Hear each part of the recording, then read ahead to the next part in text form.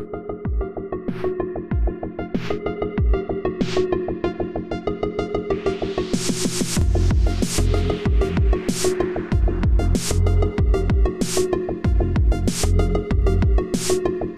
everybody, welcome to the Exit Podcast. This is Dr. Bennett. I'm joined today by Johan Kurtz, author of the Becoming Noble Substack.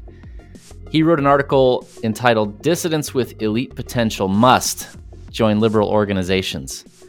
And that he had a fascinating take on why that was important. The argument that I usually hear is, oh, we got to get inside and infiltrate and subvert. And I've always felt like, that's stupid. You're not gonna subvert Amazon as a project manager. But he had a novel take that the purpose of infiltrating or just joining these organizations was essentially to learn how they do what they do.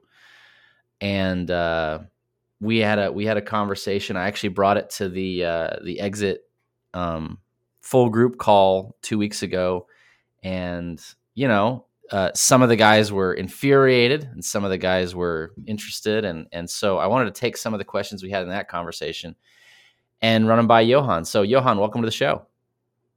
It's a real pleasure to be here. Thank you for inviting me. Great to have you. Okay. So in the interest of your security, I want you to give me as much information as is prudent about your background and where you come from.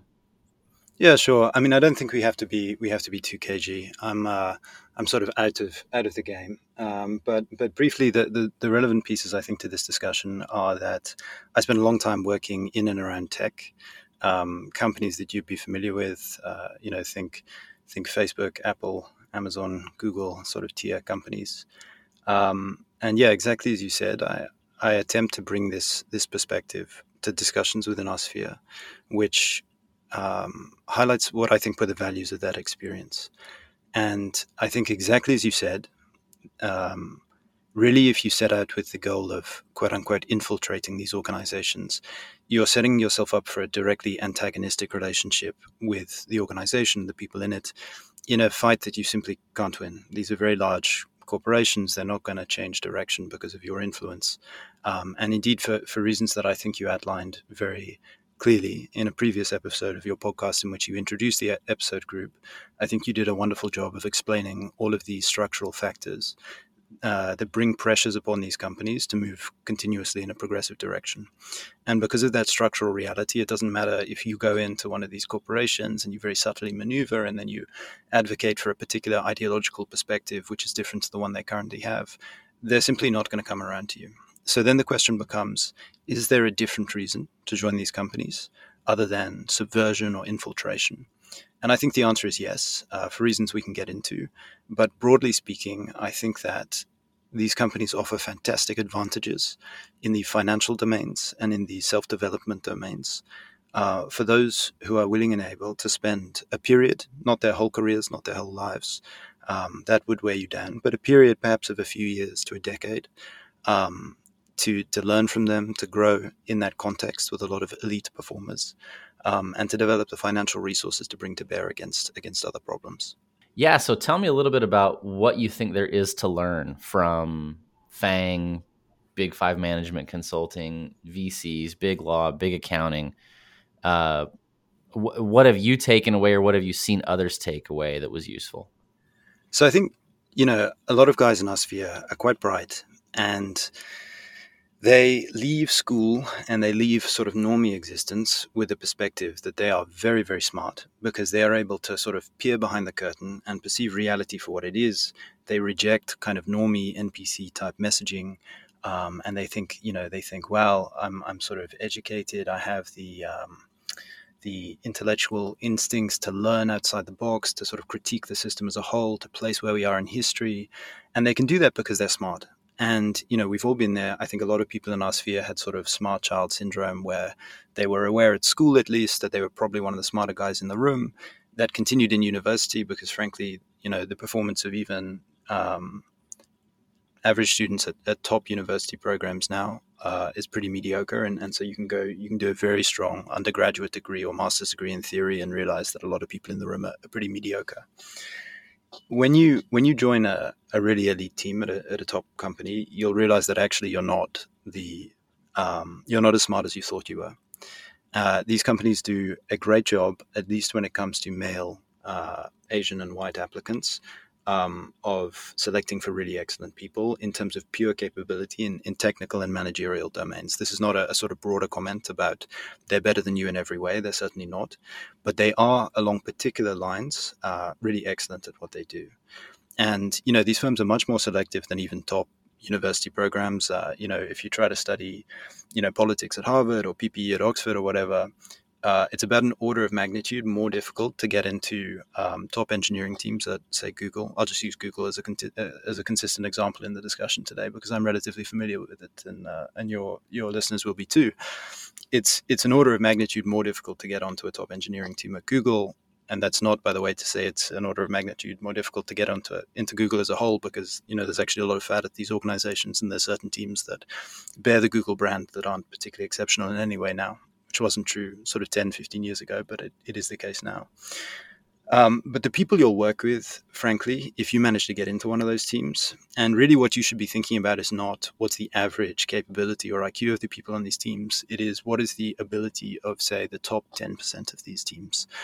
If I'm able to identify and get close to the elite performers within the elite teams at the elite companies, you will realize very quickly that you are not as smart as you thought you were, and that you have a huge amount of growth and refinement in your clarity of thought and your technical ability and so forth ahead of you. And that's a very invigorating thing to realize. I think for people, certainly like me, it really crushed me at first. And I think that's healthy, and I think a lot of people in our sphere could frankly grow a lot if they were subjected to the pressure of competing against and working alongside very, very smart people on very ambitious projects that demand sort of total reconceptualization of what's possible in technical domains, in socio-technical domains, in regulatory domains, and so forth.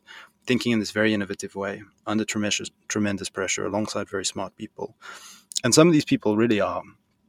Again, this is not to say they're fantastic in every way. I don't idolize them, and as I said, I've left these companies now. But some of these people really are astonishing in their ability. It's quite a privilege to work alongside them. The value they generate, the ambition they bring to the table, their creativity, their calmness under extreme pressure. If you're responding to an emergency outage and so forth, it's quite astonishing what some of these teams are capable of doing, just because they've got so many reps in over so many years under the most high pressure, high stakes situations. They're quite calm. They're very good at triaging, etc.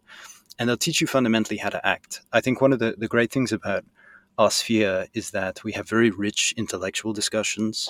If you look at Spengler or James Burnham or whatever, they're making these grand sociological commentaries on the arc of history and our place in history and so forth.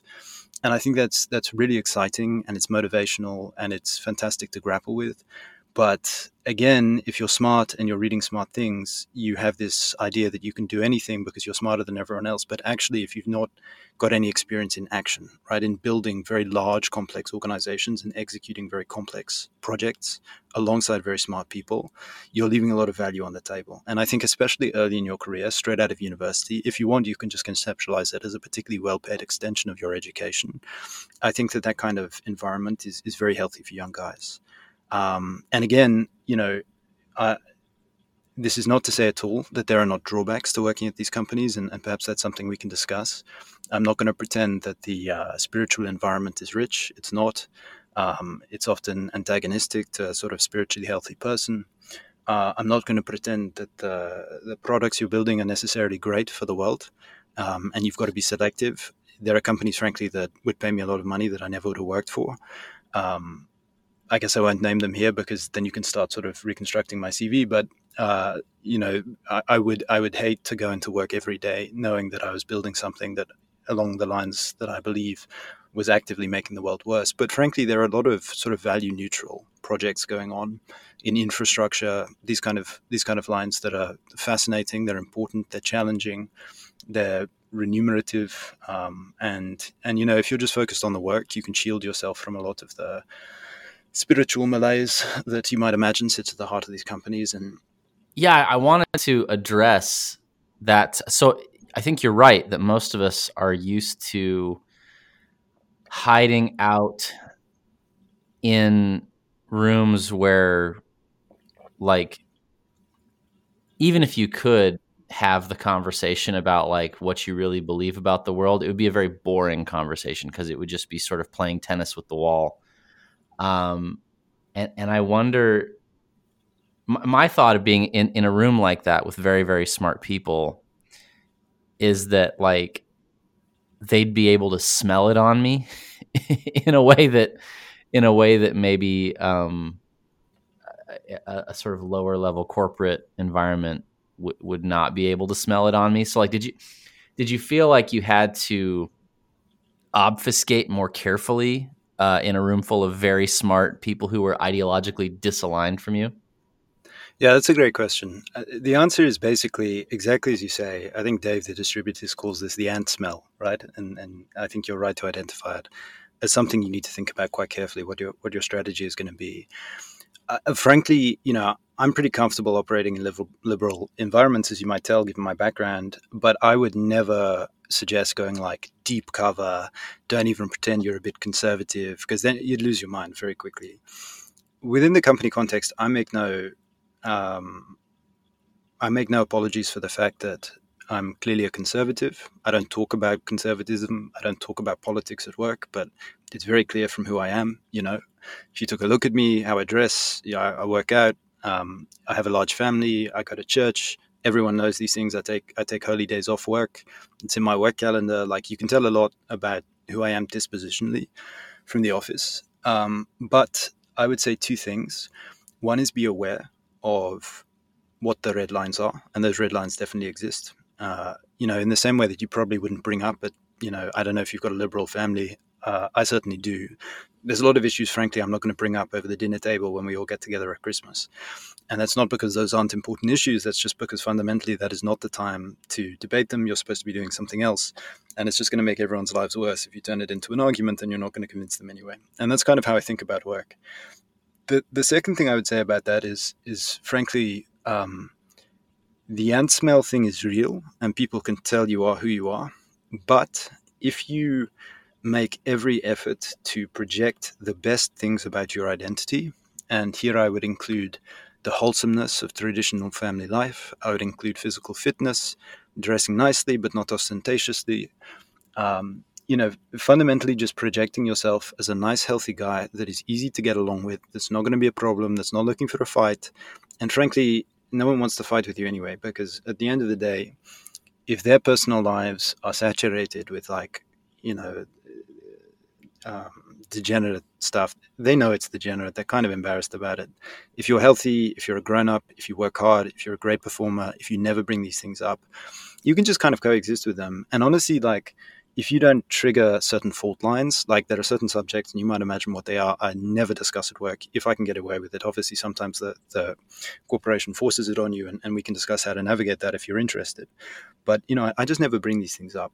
And if that's the case, if you come across as a healthy, nice guy and you're not triggering these people, a lot of people that believe the most insane things, if you're just talking to them about, a piece of work or what they saw on the news yesterday or whatever, as long as it's not related to those trigger lines, they can be very pleasant. And frankly, I have, like, a lot of people I would count as friends just because I've kind of sandboxed my relationship with them. I know what's game to talk about, and I know what I would never talk about them with. And it's pleasant, honestly. That it's fine. There's certain people within these organizations, as you might imagine, aren't radicalized in this way, and you can have totally normal conversations with them.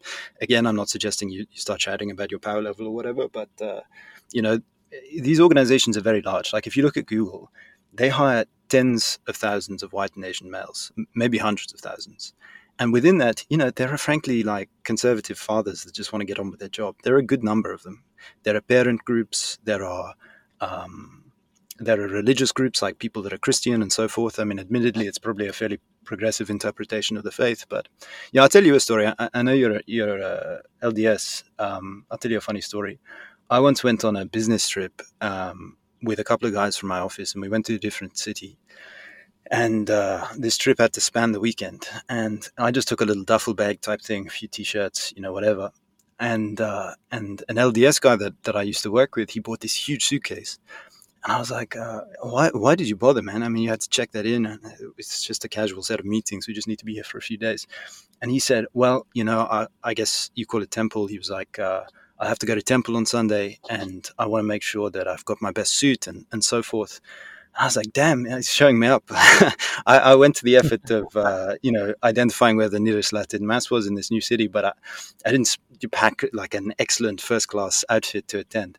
So these people do exist. And this is in the context of what is overall a very progressive institution, but there isn't uniformity within the institutions. And if you just have the right discussions with the right people, it's painful, it's annoying. You won't be able to be exactly who you are in your own mind in certain contexts. But like, frankly, I think there isn't one of us that moves in this sphere that is unfiltered all the time. Like if you have Sure.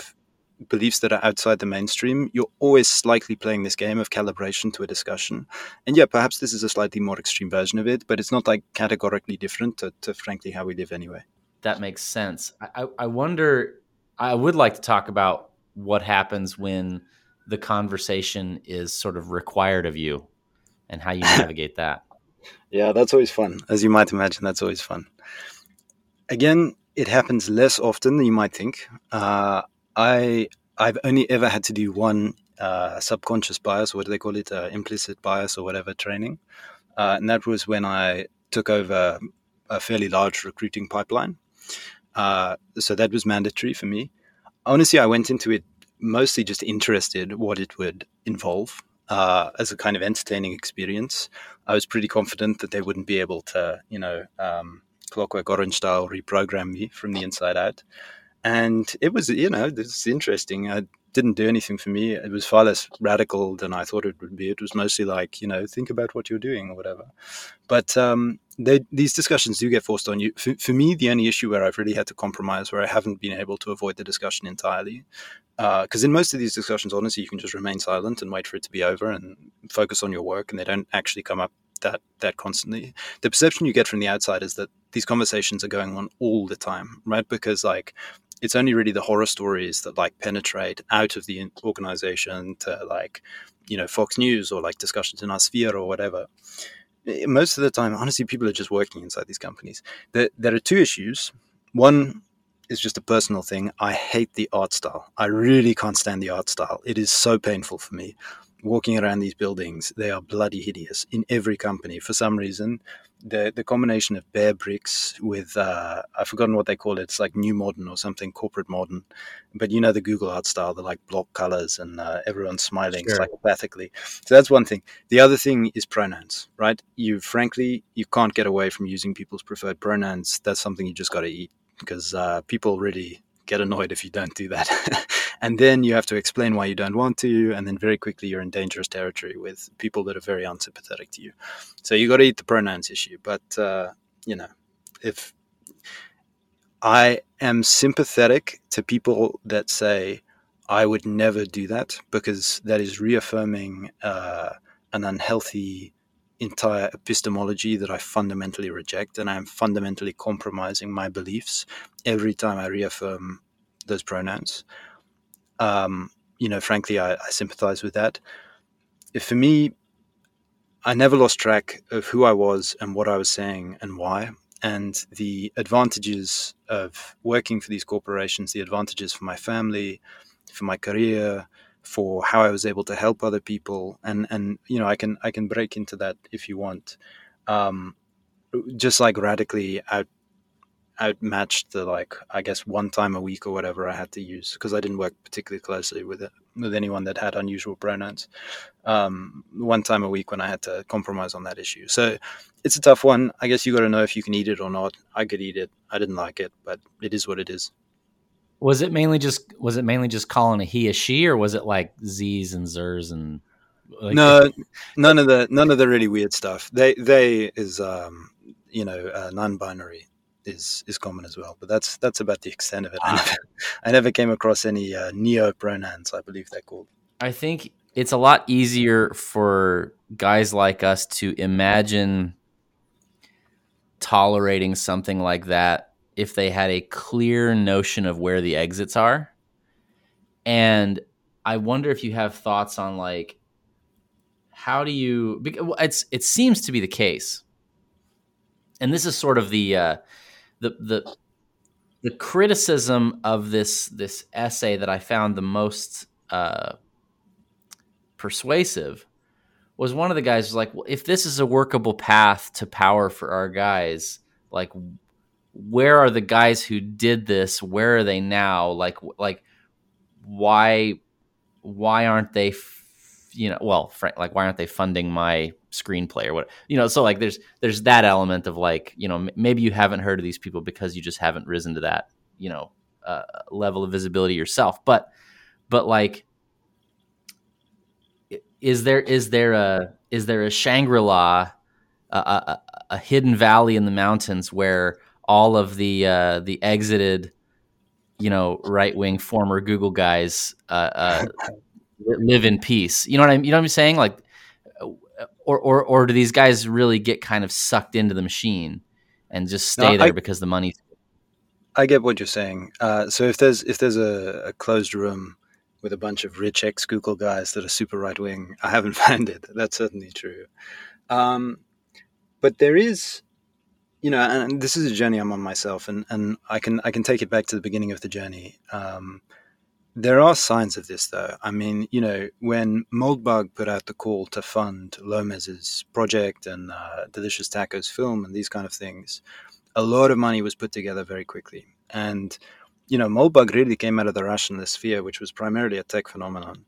And that gives me the idea that there are more guys out there. Now, whether they're specifically networked, I never tried to do that. I've always tried to have a strong separation between my career, and I can talk about the kind of exit process of that career, and then my beliefs, my personal life, and so forth. Because the more you muddy those waters, the more uncomfortable you get, at least early on, but when you're still really in the thick of it.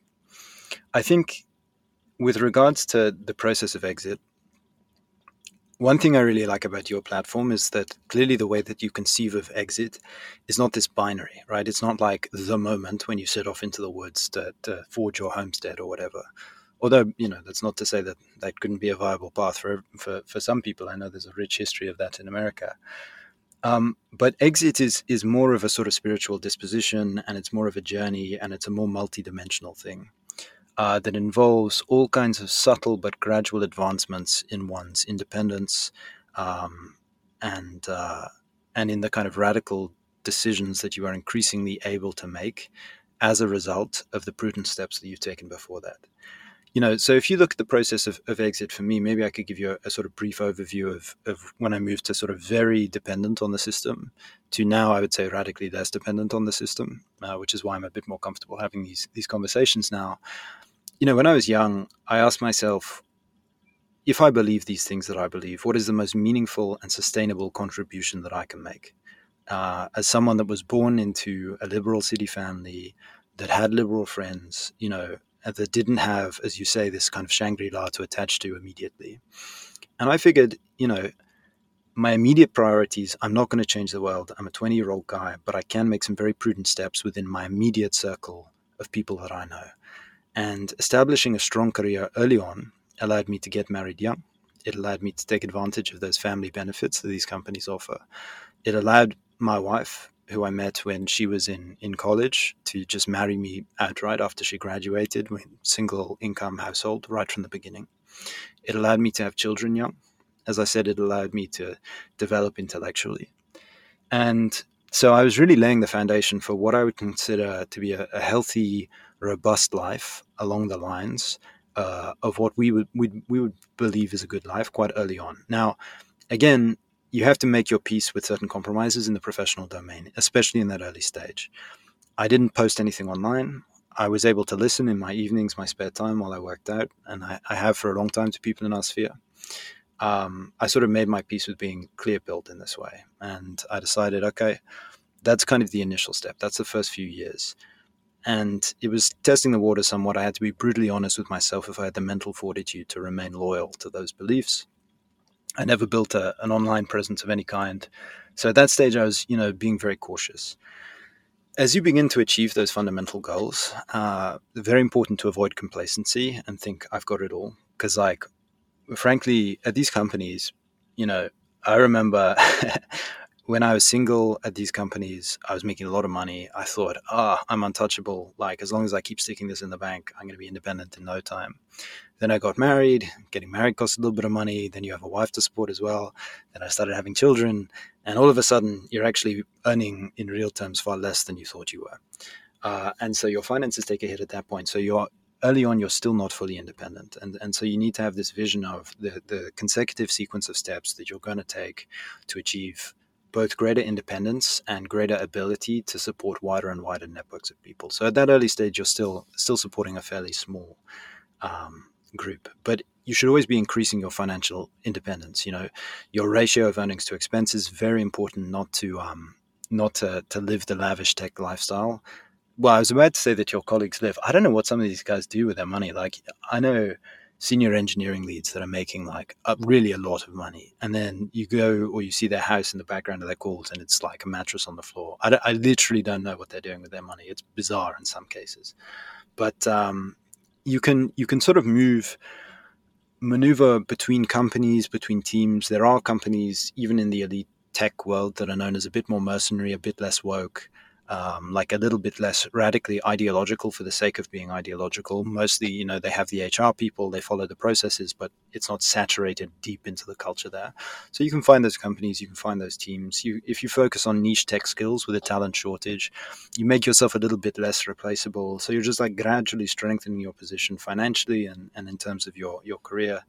Make yourself as irreplaceable as possible to a company that has as little incentive to replace you as possible. Get your family aligned with the mission at that stage. So, you know, my wife, and I think this is true of a lot of good women in our sphere, she's never been particularly political. She sort of, before I met her, aligned to the sort of general consensus of our age. But I think over the years, as I evidenced the fact that I was able to lead the family in a positive direction and build a good lives for ourselves, she's fallen very naturally, and she's sort of absorbed by osmosis. And I'm sure you've observed the same thing in your own life. My beliefs stand to a level that often surprises me, like things I have never explicitly discussed with her. She will be aligned right out of the gate because she sort of senses who I am and that I am able to build these sort of stable foundations for our family. Well, no, do you want to jump in?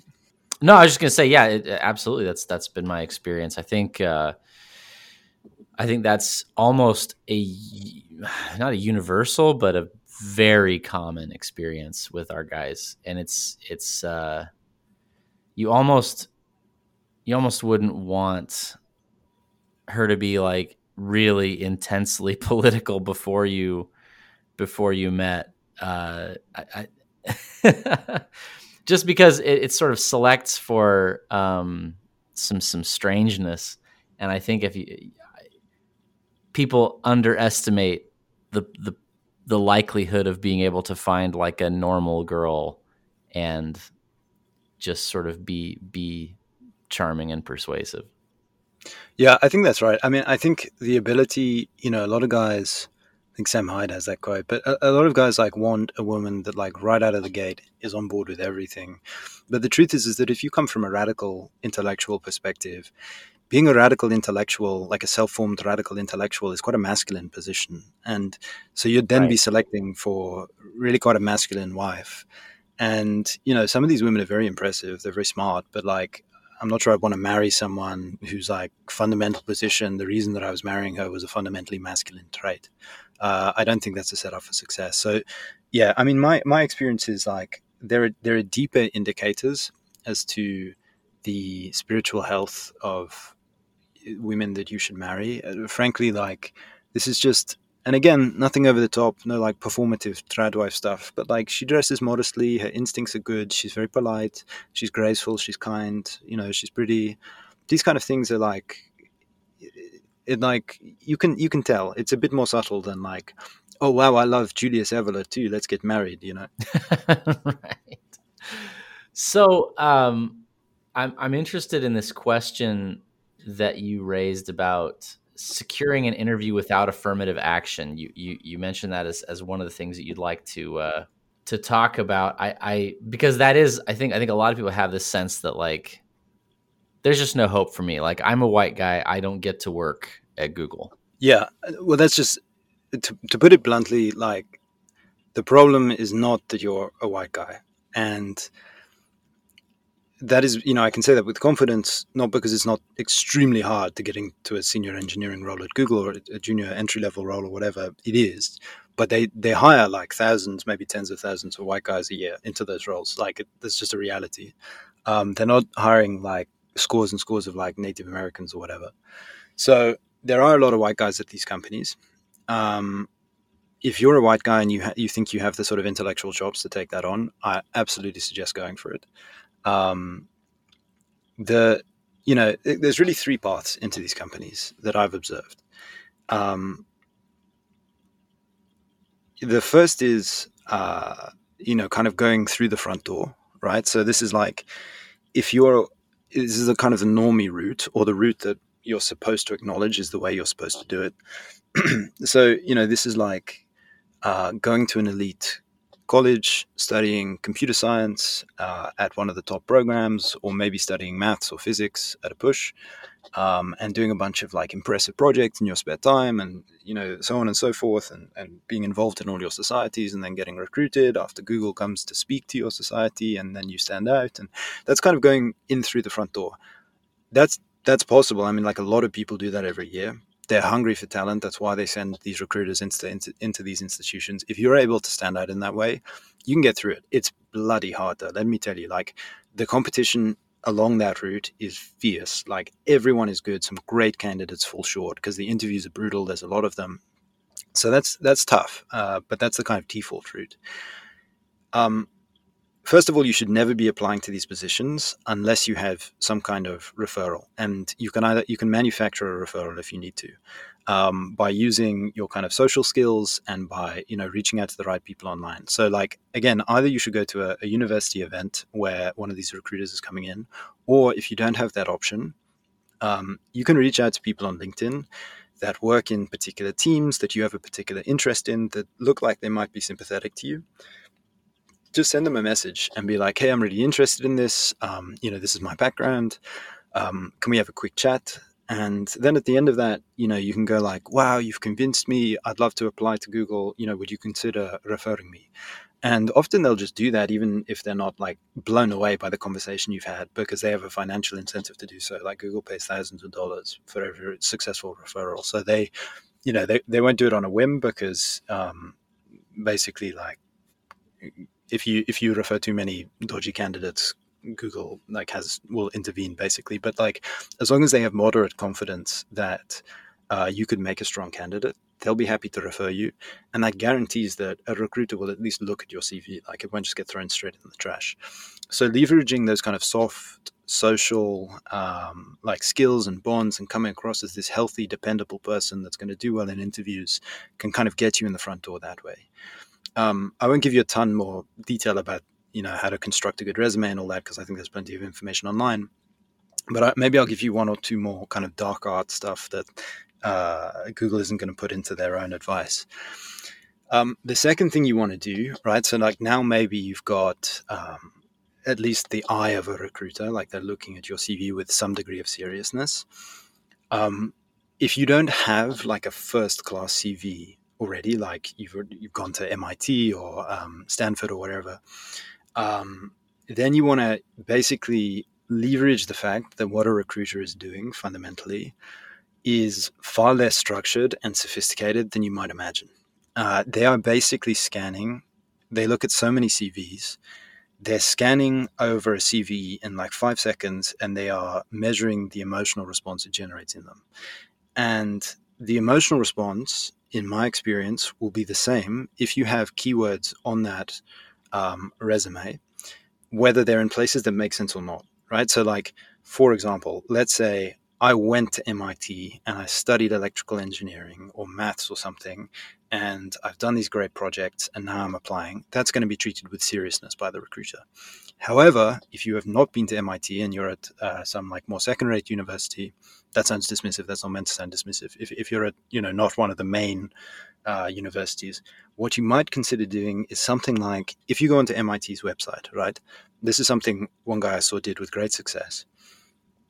you can't just do an MIT master's degree. That's like a hassle. It's long, it's expensive. You got to apply for it. MIT has things they call micro master's degrees, and there's no application needed. You can just buy your way in. It's not that expensive. It's a few $100s, I think. And it's a kind of 6-month commitment, like 20 hours a week. And if you do it, by the way, the quality is probably pretty good. I think it's called the one I saw was called a micro masters in mathematics and data science or something.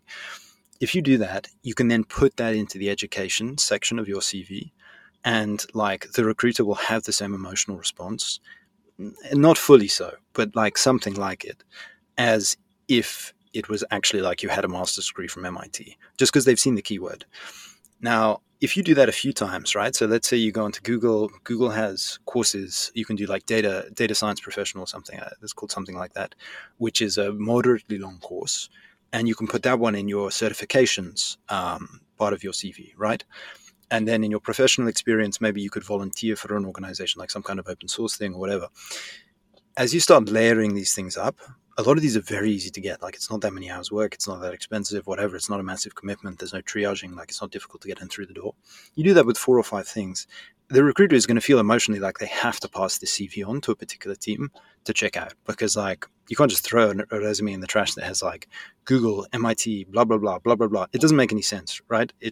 Because you've kind of hacked it and you've transparently hacked it, but you've kind of like found a way to get through to the next level.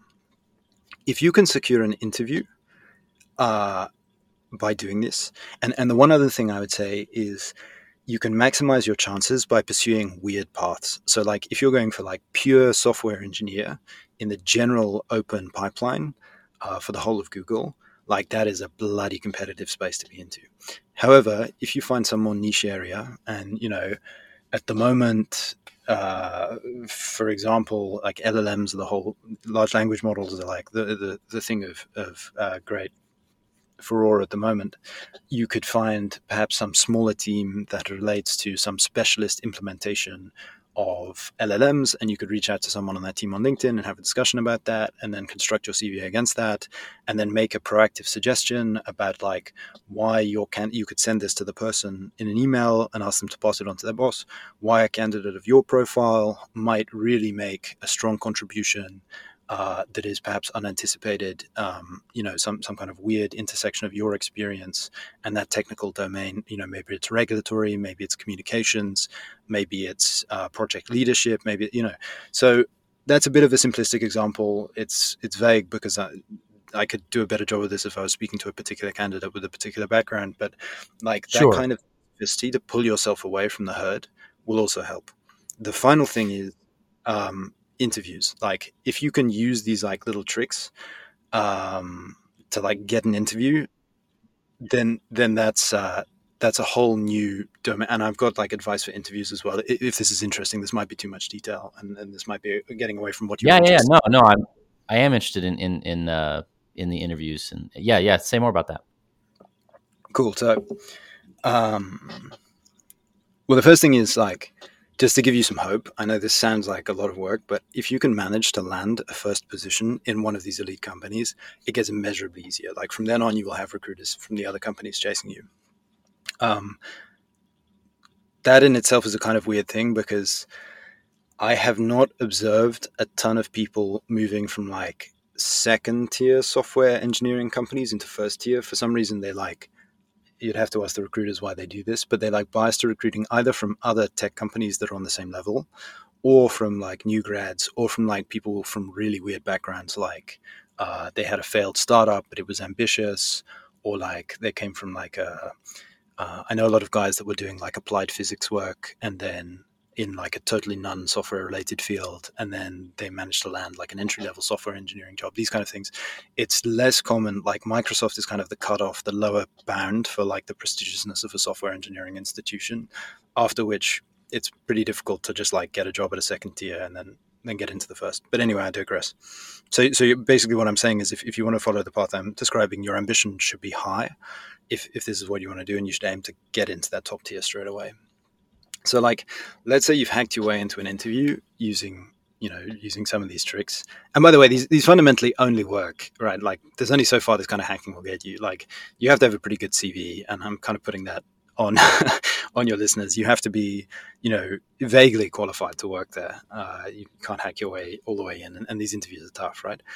But if you manage to get an interview, you have a real chance. You have to genuinely shine and be genuinely exceptional, but you have a real chance. And this means radical preparation, like a lot of preparation. So let me tell you, within the last few years, I've gone successfully through, and I won't say whether I took the offer or not, but I have passed successfully through Google recruiting pipeline at a senior engineering level. And for that process, I probably spent 50 hours of work on preparation for that specific set of interviews, even though at that point I had 5 years professional experience in a highly related domain. So it's like a lot of work. This is like radical preparation. So I had for that series of interviews, I think I had 90 pages of hand typed notes on Google's general engineering philosophy in their particular subdomain I was applying to, a few pages of breakdown of each of the main classes of technology they deploy, especially where this related to like technologies that I wasn't familiar with, that I hadn't worked with before, a technical breakdown of each of the consumer-facing products they offer in this domain, every prominent failure or misstep they've made in the last 5 years that's tangentially related to this domain and why, 20 most likely questions to come up in the interview stage, suggested answers. And the thing I would say here is that like you can really spin your wheels in an unproductive way if you don't know where to look for information. So for example, Substack is like determined that I subscribe, for whatever reason, I don't know why it does this, to a Substack newsletter called AI Supremacy. I guess it's one of the biggest tech newsletters on Substack. I say this with no hate to the author, but he like clearly doesn't work in the field and he doesn't know what he's talking about. And he writes every day at length about AI issues, and it's like untethered to reality. And so you can read a lot of this stuff and think, wow, I'm getting so educated, I'm devoting a ton of time to AI or whatever, and you're really not learning anything at all. There's a lot of nonsense out there, and worse, it gets kind of repackaged and then sold as more nonsense, even from fairly prestigious places, right? So like even academic papers, because a lot of academics have spent their whole lives in academia, like untethered to the applied realities of this technology, especially if they're not highly technical themselves, they're more commenting about like the future of AI. I see like whole books being published about how AI is going to change the world, and it's fundamentally like not recognizing at all limitations of the classes of technology that they're talking about. It's just like pure science fiction. And this stuff gets picked up by like major newspapers and stuff. And so there's this whole circulation of bad information. You need to cut through that or you're going to waste a ton of your time. So what you need to do, in my recommendation, this is what I found the most productive, and it's kind of got me through every round of interviews at every major juncture in my career. My starting point is always the blogs released by the companies in this domain, even if they're not particularly detailed, because they will tell you what they're thinking about, what their perspective is, at least at a high level. You can read those, and then you can read every single thing they cite, right? So like they will link back often to technical papers or pieces of regulation or like these kind of things. Read those as well. Now you have at least some kind of accurate, aligned perception of the world with the institution that you are grappling with. You have some confidence that you haven't wasted a bunch of time like in totally theoretical land that is actually totally wrong. And I see people do this. It's very painful when they do this.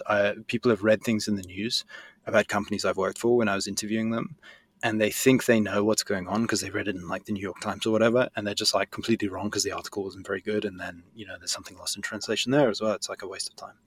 So start there.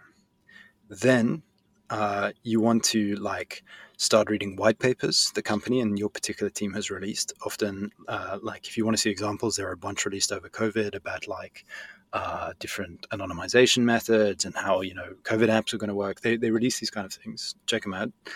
Academic papers from team members, often like individuals, engineers at these corporations will continue to make contributions to like academic papers. They'll be cited at least as a minority party on academic stuff from the institution they used to study at. You should read user documentation on the products that they develop. You should read documentation on any tools they've made open source. And then like as you start to build this up, this is easier once you're actually in the industry, but you'll notice that there are actually a few sources of commentary that are fairly sophisticated. That come from outside these institutions from a critical perspective, and you should read those. So like there might be like regulatory rulings against them, these kind of things. Like, so you at least balance this out somehow. If you do this and you go like that ham on an interview process, genuinely the interviews themselves will be relaxing because you are really well prepared. Like, you're insanely well prepared. This was particularly easy in COVID because like the interviews were all remote, so you could just have this like crazy note thing that you built open on another screen and just kind of read from it. I mean, I got to the point where in several of my interviews, well, in one of my interviews, I corrected an interviewer who misunderstood their own question because they were just reading from like a list that Google had made mandatory. By the way, the Google interviewing process, like, people think it's this crazy thing from like 15 years ago where they're like trying to drill down to your IQ or whatever. Actually, now these companies are so large, they have like totally standardized recruiting processes with totally standardized lists of questions and like mandatory procedures and all that. So it's like, it's far less intimidating than you might imagine. And then at least twice they gave me like decomp case studies on stuff I already knew back to front. Like, I already knew all the answers. I had them written down because I kind of anticipated like, okay, they're going to ask me what's the problem with this, what does this mean, etc., etc. And I had like my answers written out. So like, if you go in at that level, then you are starting to get to the place where you are kind of undeniable, right? Like, yeah, you might have a dodgy background. Yeah, your resume might clearly have been like padded a little bit. Yeah, you know, you're not from the really desirable sections of society. You're not from some kind of underrepresented group, but you are like charming because you can be relaxed in the interview. You know, once you've done this, you clearly know your stuff. You speak with confidence. You have good social skills. You present well. You're someone they would enjoy working with, and you just like you're an all round impressive figure. And that way, like, they can't mark you like, so the way it works on the inside in a company like Google is they have like different tiers of mark they can give you. Like, they can give you a, you know, you must hire, don't hire, whatever. They literally can't put you into the don't hire bucket if you're performing at this level. And so you can just kind of slip by level to level without ever like anyone having reason to discount you. And if you sort of make it to the end, your recruiter will have a motivation to make sure you get hired, because that's how they have financial incentives. So you'll have at least one advocate and you'll have no significant detractors. And you can kind of just like slip in through the back door in that way. So it's a pretty interesting process to go through anyway. Honestly, I'd recommend it because you realize how crap a lot of the commentary on tech issues is in the mainstream media. Once you've been through something like this, like, you realize you basically just don't know anything from the like stuff you've picked up in the general sphere. Yeah, and I think what you've revealed here maybe is that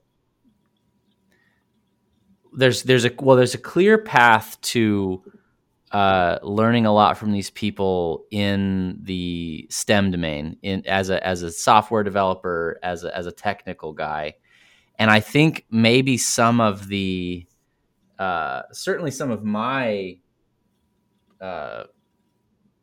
anxiety or sort of hopelessness about being involved in the corporate environment was that I'm definitely like a word cell. I was just sort of had enough cycles or enough horsepower that I was able to get a data science job at a defense contractor. But like, I'm not an elite level data scientist, and I never would be. By the way, I'm not And, either. and I'm like, my background is not technical, and although I've had engineer in my title for most of my career, I'm like, as a raw engineer, I'm pretty terrible. So I relate very much to that. well, okay, so maybe this exposes a path that people don't realize is like, because you had did you have a humanities undergrad or some kind of what was your Yeah, exactly. undergrad? My undergrad and my graduate degree were both in a field within public policy, and I can speak a little Yeah, bit about that trend if helpful. yeah. So I mean, yeah. How did you sell yourself was it just sort of these hacks that you've already discussed, or like, I guess, how hard is it to make that transition? So I did study a public policy background, and at the time I was doing that, there were various technical innovations in the works. and sort of product innovations in the way that, you might imagine the last 15 years of tech has been quite disruptive along several lines, different classes of technology. I identified a technical subdomain that I was very interested in that had a lot of disruptive force. Had a lot of disruptive force within the broader economy and within social contexts. So this this technical field basically was implicating, as it advanced, all kinds of regulatory concerns, all kinds of communications concerns, public policy concerns, social concerns, ethical concerns, etc., etc. And I did everything I could alongside my master's degree to learn the reality of the technology from the applied perspective, as I previously described. And that allowed me to synthesize an approach to several companies where I reached out directly to a senior team member. And I said, basically, I've looked at your recruiting pipelines. I see that you're recruiting for pure developers at the moment. But I think that I could present to you a skill set that is very unique, that really you'd never attempt to recruit for because it's too niche a profile, and getting these pipelines set up is a lot of hassle. But I can directly offer my services to you. I would hope that you would consider at least interviewing me for initially a non-technical role that attempts to insert me into and leverage my background in helping you navigate these increasingly mounting issues that are distracting you from your work. And eventually I was able to convince them to do that, to take me on as an intern. So they weren't making an irretrievable commitment to me. I did an internship of moderate length, during which I worked flat out to try and impress them. And there's another thing actually we should return to here in a second, which is like how you should act once you go into these companies as a non-technical person and your relationship to the tech, which is very important. But yeah, and ultimately, like I was able to do that, and then later in my career, I was able to do a similar kind of thing where I approached another company that did not have a team of the kind that I specialized in, that I had my background in, and I approached the CTO directly, who I had a relationship with from a previous company, and I said, "Look, I've written up a proposal for the formation of a new team at your company. I'm hoping that you will take it to your senior leadership and you will advocate for it," knowing that he would be sympathetic to the proposal I had written because we had a similar background and I knew him somewhat. And that led to a series of interviews with their senior leadership. Ultimately, I pushed it over the line and I was made the offer to found this team at a company, which was growing very quickly, which was very exciting because it catapulted me at a young age into a relatively senior position within the company. So these kind of outside the box techniques from non-technical backgrounds are very possible. Not always. I don't want to lie, I've had a lot of applications of this kind fail because the infrastructure is not necessarily there. Some of these corporations are operating along very set lines, very difficult, even in terms of their internal compliance procedures, to set up a random role or a random internship. So you're going to get a lot of rejections, but that doesn't mean it's not possible. And if you're doing a bunch of job applications anyway, working at these companies is it's pretty fantastic, and I'd recommend at least trying if you have some kind of coherent thesis as to why you actually might be useful. I mean, this whole thing is kind of contingent upon you being able to advance a compelling argument as to how they're understaffed in some particular domain and how you could help that. It can't just be a purely speculative exercise. I do think a lot of guys who don't have a specific technical domain that they're expert in, they have a really hard time articulating or maybe even understanding what their value is to an organization like this. And maybe can you color that in a little bit? What did you argue was this is how I'm going to make you money without being a code guy?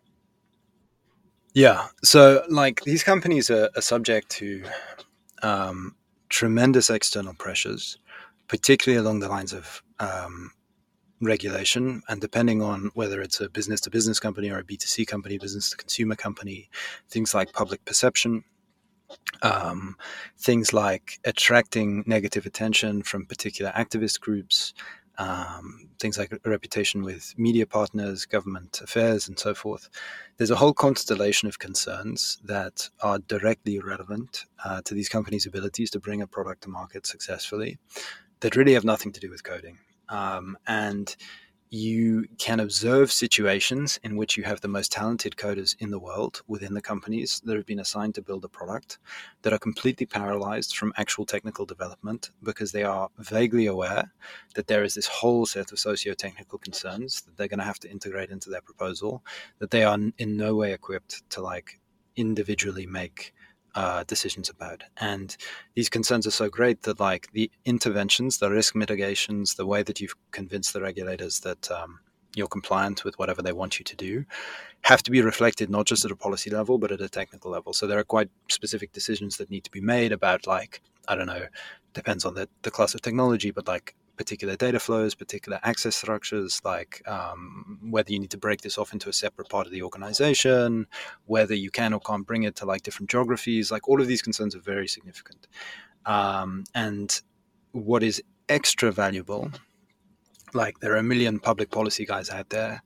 There are not a million public policy guys or lawyers or, you know, whatever that are so literate with the technology itself that even if they're not directly developing it, they can absolutely sit desk side with an elite developer and help them on like a line by line basis rapidly navigate the concerns about system design, user interface, data flows, etc., that they find paralyzing because they're not really sure what they're supposed to be doing. Like they can absolutely do it once they know what they're supposed to be doing because they're the best engineers in the world.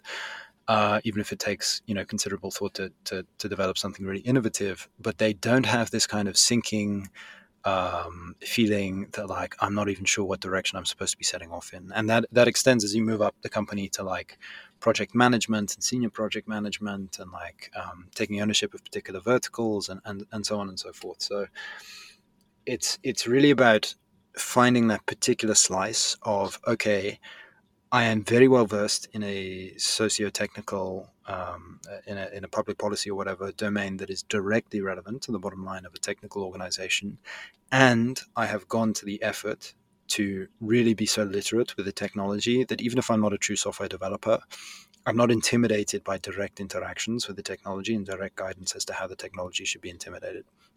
And to round out a point that I started earlier, um, if you do successfully pull off this route and you get some kind of tentative position at a company that you want to turn into something real, you will be faced with this moment where you're like, okay, I know what background I come from. I come from the public policy background. Therefore, I should lean on that as hard as possible. I'll become the public policy guy within the company.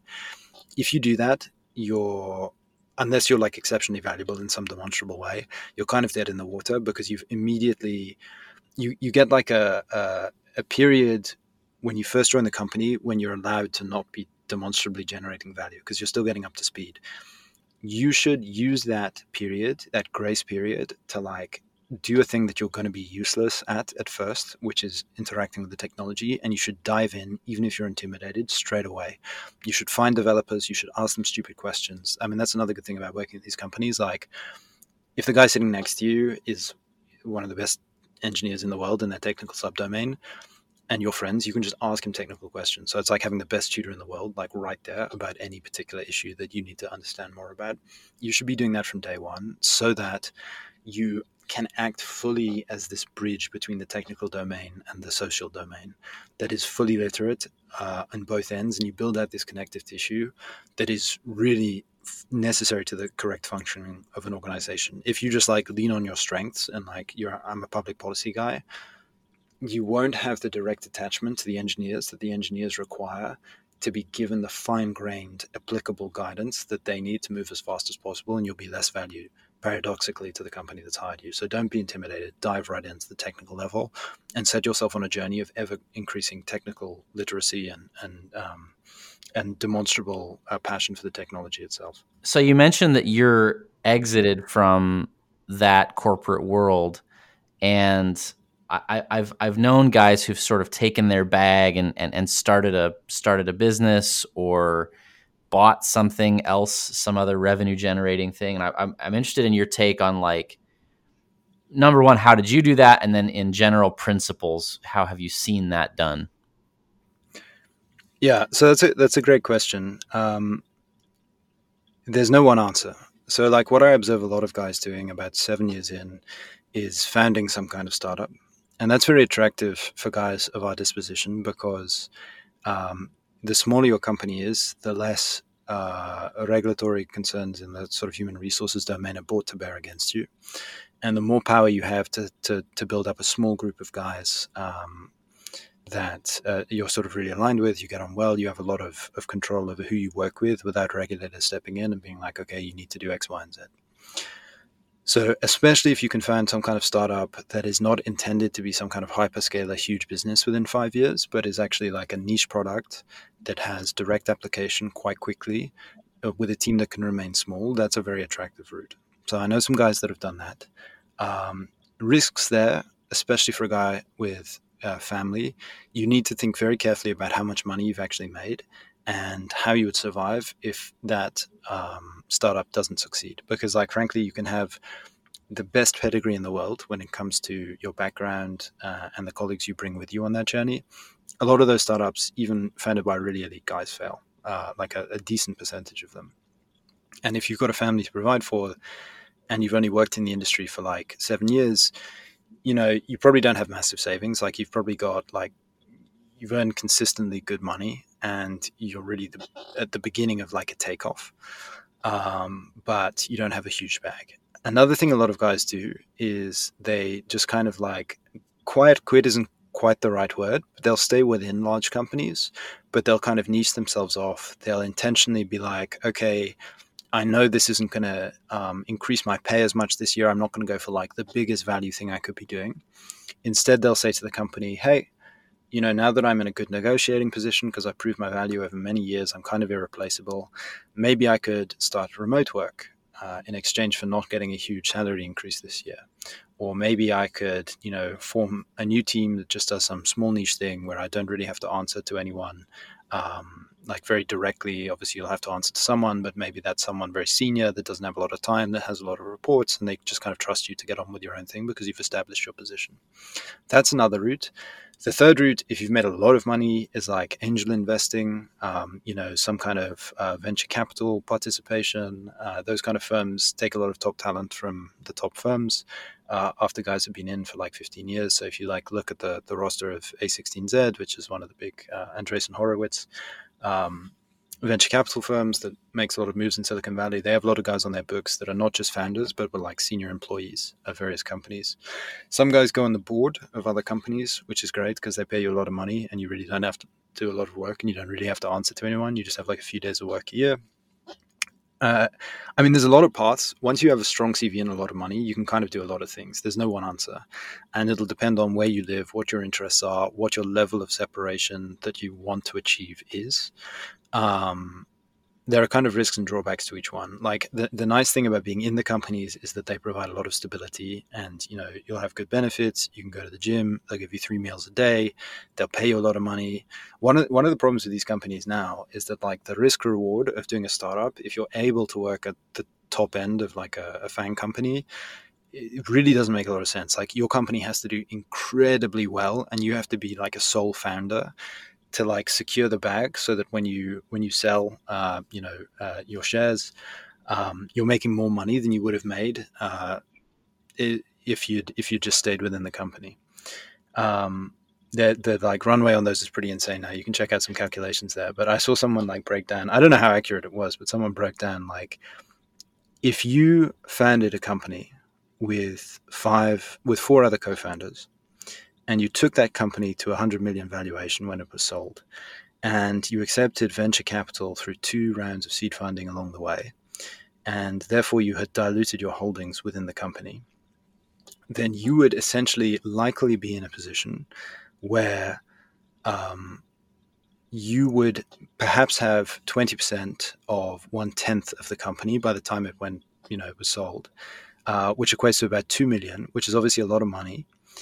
but your opportunity cost of having lost maybe 3-4 years of earnings at the top end of a FANG company outshines that. And so you can see that you have to build like really exceptional companies if your goal is to like hyperscale them and take them public, to outweigh that. Anyway, that's a distraction. Basically, what I'm saying is you have a lot of options um, if you have significant financial resources and a very strong CV. The one thing that I would note is that if you want to go down this route, it takes longer than you would think to build a bag that you can just fully rely on. Like, you probably need to be in for like 10 to 15 years to have like total financial independence and just be able to sit your money in some kind of like passive investing type setup. Because like taxes are brutal, especially given a lot of the places you have to live. So you can like theoretically earn a very high salary, but like actually not be able to save that much every year. So it's not like a panacea. You'll have to be in it for like the moderately long haul. Right. But like if you're like largely independent after 10 to 15 years, in my mind, that's a pretty good outcome. Yeah, and we've talked a lot about the how, and I think it's a good time to talk about the why, which is you mentioned wanting to, or you basically suggesting that this was a necessary thing for our guys to do so that they can accomplish monumental things. And I'm interested in your take on like, first of all, like what are you in it for? Like what's the big dream that this course enabled you to accomplish, or that you're working on now? So still a work in progress, but I have a particular vision, which is essentially I like my model of not attempting to change the whole world at once, but instead building up deliberate communities around me that gradually extend as I am able to like bring more resources to bear. So, I've got a relatively large family now, which is nice. I own some property, which is nice. It's in a good area, which is nice. But now what I'm increasingly doing is I'm bringing in employees that are that I've made the calculation that this is not the lowest cost employee that I could hire, potentially not even the most qualified employee I could hire, but from they are coming from a perspective that I really share. And so I'm able to employ a few people that I think themselves are on very healthy life courses. I'm able to pay them well. And that's sort of one, admittedly very small way that I'm sort of projecting this ambition out into the world. But I think there's more you can do there. I mean, I'm currently not in the US, so the homeschooling setup is a little bit different where I am. But you can do some kind of like pseudo homeschooling where you can pay for a couple of really good tutors to come in, and you can get together with a few people that you're perhaps able to offer less expensive fees to, because you're covering the bulk of the tutor's expenses, and you can get your kids co-educated with theirs. So it's like a kind of mini school type thing. I'm able to participate and donate to my church, which is nice. And so, I think there's more to come. I'm certainly not done in my professional career. I want to sort of like, what I've just described is very pleasing to me, but it's still admittedly very modest. But I think there's sort of future layers to this, which is funding, as you alluded to earlier, larger creative projects, artists in our sphere. I've started doing that in a very small way, just commissioning pieces of art for my house and so forth from guys that I find in our space online, which is very nice. But it's something of a gradual movement. I won't pretend that I have some radical plan to sort of change everything and achieve our goals all at once. But I have a certain amount of satisfaction in the wholesome, self-reliant network of good people that I've been able and blessed to sort of gradually build up around myself. Yeah, I honestly, I think you probably wouldn't be on this side of things if you did have, I mean, like, I don't know. I think most of our guys do not have a radical social program. Like that's sort of against the grain of what we're trying to accomplish anyway. And I think, yeah, for most of the guys that I talk to who have their heads screwed on right, it is something like a patronage network. It's something like they're trying to build a kingdom, or they we you can use like sort of modern terms like generational wealth, or affinity groups or something. But essentially, it's uh, sort of a rebirth of feudalism, and that gets if you say that, it sounds icky to some people, but I think actually the rebirth of feudalism would be a dramatic improvement over our present situation. And and we have conversations about that in the group, about like how do we build a great house? How do we become influential in this way? And I think probably the icky step that a lot of these guys do not want to take is you need to go get your patent of nobility from the existing structure that grants patents of nobility, which is basically these elite institutions. I think I mean, like, so it's kind of too late for me, right? I'm pretty burned as far as taking that course. But I do think about my kids, and I think maybe this is a good place to conclude. Like with my kids, it's very important to me that I provide the opportunities for them to become elite. Like that's if my kids are not able to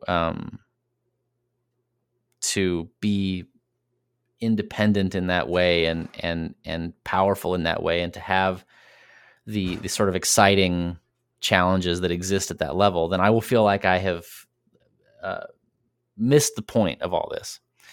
At the same time, I struggle with how much do I want them inculcated in this culture, and like how early do I have to start getting them ready in order to accomplish that. And I wanted to get your take on like how do you thread that needle? How do you like expose them to enough of this stuff that they can be fluent and have the right ant smell, so to speak, without them getting completely lost in the sauce? Yeah, that's a tough question. My kids are still very young. I think it's possibly the most important question you could have asked, so I'm glad you did.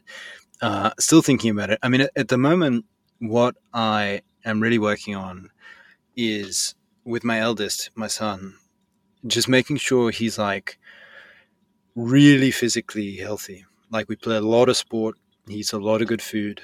I make sure that, my wife has the time to cook really good home cooked meals. We go to church. And I know this is something of a trite answer, but I do think that like, if you're making sure that your kids are not fundamentally dispositionally or physically compromised in some way, like they have no reason to be resentful or to feel unloved or to feel weak or to feel vulnerable, like they project a certain strength, a certain love of life, and just kind of like basic virtues, I think they're naturally a lot more resistant to a lot of the kind of nonsense that pervades our sort of zeitgeist at the moment. Because I think dispositionally, like a lot of that messaging, that kind of progressive messaging, is predicated on basically preying on people that, due to their circumstances or their disposition, would not have had power or influence or respect in a traditional setting, and so are very attracted to revolutionary modes or ideologies that suggest that everything should be turned on its head to accrue power and respect to those people instead. And if you make sure that your children have no reason to inhabit that mindset, that they're healthy, they're happy, they see everything that's great about the world, they love their lives, they love their family, their family are just obviously doing things that are designed to make them happy, like taking them on the trips they want to go on, and making sure there's like lots of physical playtime, and showing them the like good, exciting movies that you're not supposed to watch anymore. And, they're just like fun and healthy and vital and robust and so forth. I mean, my hope is that a lot of this will just wash off them. and they'll be able to navigate. I mean, this is what worked for me. It's what I observed worked for a lot of my friends at university, the kind that run sports teams and so forth. The pressures from wider society are what they are. They're inescapable if you want to live in an urban setting and participate in the networks that I've described. But if you're fundamentally healthy and robust as a person, I really do think it's limited the extent to which they can affect your soul. Yeah, I think that's true.